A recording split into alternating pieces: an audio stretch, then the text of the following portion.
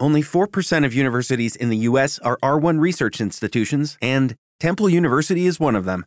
This means 100% of students have the opportunity to participate in hands-on learning and research with world-class faculty. With over 600 academic programs across 17 schools and colleges, Philadelphia's largest public university provides students with a rich variety of opportunities and propels graduates to succeed in their careers. Temple University. Schedule a campus tour today at admissions.temple.edu/visit. Every day, the future's getting closer. Welcome to Master the NEC, where we talk about the National Electrical Code and all things electrically related. My name is Paul Abernathy, your host, and welcome to today's podcast.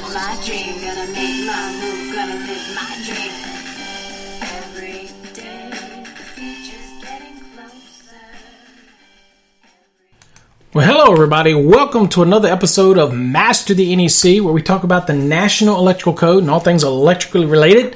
My name is Paul Abernathy, and welcome to today's podcast. Now, today's podcast, we are going to talk single-family dwellings because I'm getting a lot of requests to talk about the different components and different things that are associated with single-family dwellings.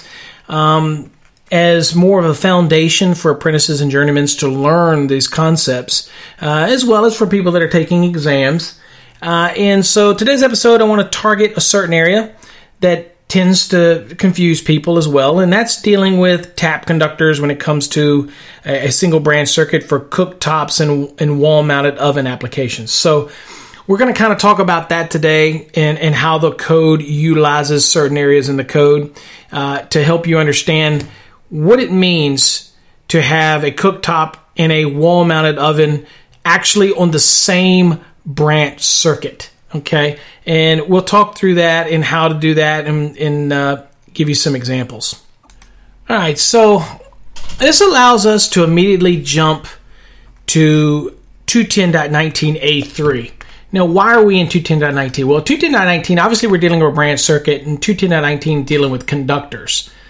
And so we have branch circuits not more than 600 volts. So that's what we're dealing with here. We're talking about a normal cooktop and a wall-mounted oven that are on a single same branch circuit. And how do we make these taps? So what it is I'll have something coming in to, say, a junction box. And at that point, I'll have a junction box coming in, and I'm feeding one cooktop or one or two wall-mounted ovens from this one branch circuit, okay? And this is expressed to us when it's dealing, and they're in the same room, and this is what we talk about when we're going through our range calculations, when we're looking at table 220.55, and we look at note 4, and we're wondering what kind of application that is. And so we're going to talk about not doing the calculation. We're going to talk about what you actually do when it comes to the branch circuit, because it tends to provide confusion for people, and we want to clear that up. So in our case, let's just say we're dealing in an application where we have a one cooktop and one or two ovens. In this case, let's say we have one oven. It's same room, same location, right beside each other. There's going to be tap conductors coming from a junction box, okay? Okay, and there's no disconnection means it'll be required if the branch circuit switch or circuit breaker can be locked in the open off position when we're doing this. So that falls under the 110.25, which talks about the off position, and of course that falls under 422.31b.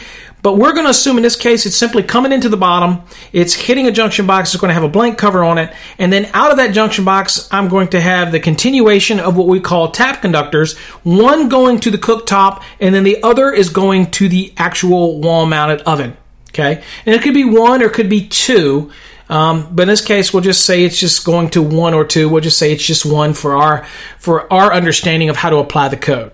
All right, so now we're dealing with that, and we know that the rules are going to allow us to do this under 210.19a3 exception. Now, why do we have to venture into the exception? Well, if you look at the general rule, it says, branch circuit conductors supplying household ranges, wall-mount ovens, counter-mounted cooking units, and other household appliances shall have an ampacity not less than the rating of the branch circuit and not less than the maximum load to be served. Well, okay. Well, without an exception to that, kind of doesn't leave our ability to be able to take one branch circuit and then split it off and feed multiple appliances in that. So we're hoping there's an exception there, and it is. But for the general rule that you really have to make sure that for household ranges, cooking appliances, your general branch circuit conductors that supply those has enough ampacity to actually handle that load to be served. Now, it goes on to remind us, and this is something that you usually will see on an exam.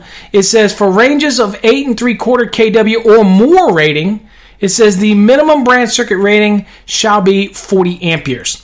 Okay, so if they have a question on an exam, it says what's the minimum branch circuit rating of an 8 3/4 kW, then you would say 40 amperes. Okay, that is the minimum branch circuit rating. But now let's look at the exception. The exception that we're going to be dealing with is exception number 1. And exception number 1 says, and I'll kind of rephrase it to make it easier to understand. It says tap conductors from a 50 amp branch circuit must have an ampacity of at least 20 and not less than the ampacity of the individual unit served. Okay, that makes sense.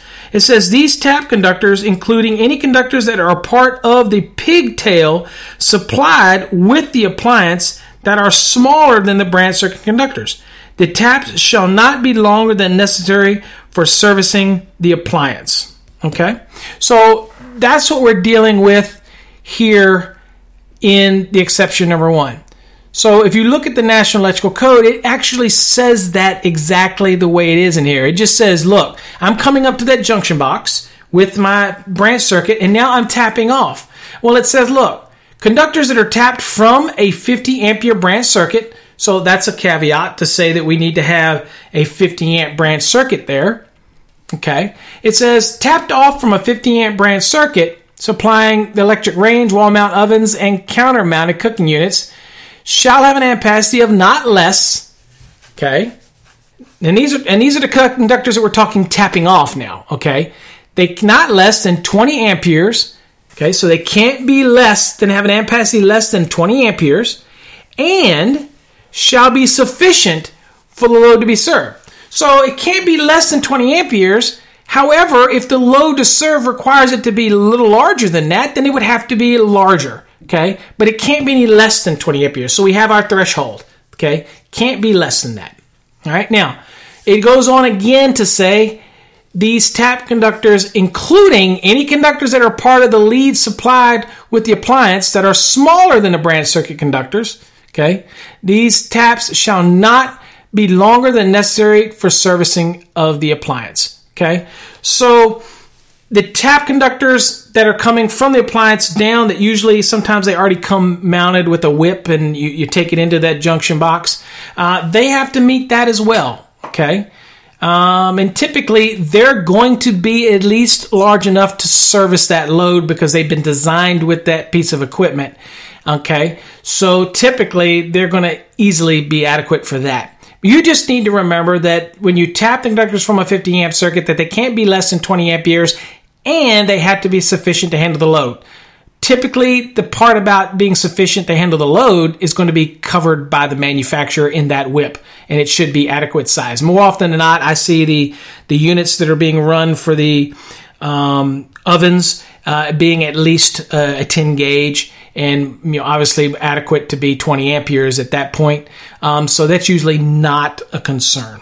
Okay, so that's the first thing that we want to make sure that we're keeping in mind. Now, where a single branch circuit feeds, again, one cooktop or two or more ovens, obviously in the same room, you're going to add the nameplate ratings of the appliances, and you're going to treat the total kW as one range, as found in Table 220.55 and Table 220.55 Note 4. So you remember in our episode where we did ranges and the understanding on how you do that? Well, that's what you do. Okay, you take the nameplates, you add it up, and you treat it as one range, and that's how you apply the provisions of Table 220.55. Okay, and so you understand the tap. The tap part is easy when you just wrap your head around it. Not smaller than 20 amperes, and it has to be at least adequate to handle the load served. Okay. and it's going to be from a 50 amp branch circuit that I'm making these taps from. Okay. Again, we talked about this is typically done in a junction box that's underneath the two appliances. And again, no disconnect mean is required. If the circuit breaker or the circuit branch circuit switch can be locked in the open position. Okay. If that's the case, then I don't need any disconnection means here. Okay. Because typically here you're not going to have a receptacle like you would with a normal range where you can pull it out. All right. So it is permissible, as we talked about it, to feed a cooktop and 1 or 2 wall-mounted ovens from a single 50 amp branch circuit. It is perfectly acceptable to do so. All right. So that was the application where you wonder, what does table 220.55 note 4 talk about when it says that you're allowed to do this? This is what you're doing. Okay. And it literally says that under note 4 to 220.55, where it says you simply take the nameplates of all these, you add them all up, and then you treat it like a range, right? Okay. That's pretty much it, guys. We're only going to talk about that one during this episode. If you want to know about range calculations and all that good stuff, please go watch our video where I talk about ranges. And we also have one on dryers too, because there's a lot of things that sometimes are on exams that you have to be aware of when it comes for, say, for a range or a dryer that's being fed by a 3-phase system. And you need to understand how to do the calculations and all. So go watch that video to learn that. You'll get a lot of good information out of that. Okay? Well, that's all we're going to talk about in this episode. Try to keep it brief. If you have any questions, as always, please feel free to email us at info@masterthenec.com, or you can email us at info@electricalcodeacademy.com. Visit our websites. On our website, you can get to all our social media. You can listen to podcasts on Spotify, iTunes, YouTube is where I like to listen to podcasts, to be honest with you. But there's Spreaker, all those type of things. But again, you can listen on our website. You can listen on FM, TuneIn, all these, just so many ways to listen to our podcasts now if you want to listen to them. So, but hopefully you got something out of this episode, how to do a countertop and wall-mounted ovens on the same branch circuit. And that are the rules. Just remember 210.19A3, exception number 1. Remember that we're talking about the application that is typically talked about in table 220.55 and expressed under note 4.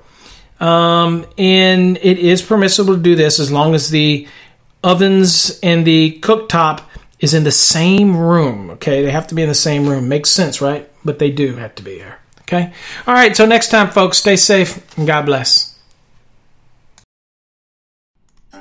Every day, the future's getting closer. Every day, the future's looking bright. Every day is another beginning.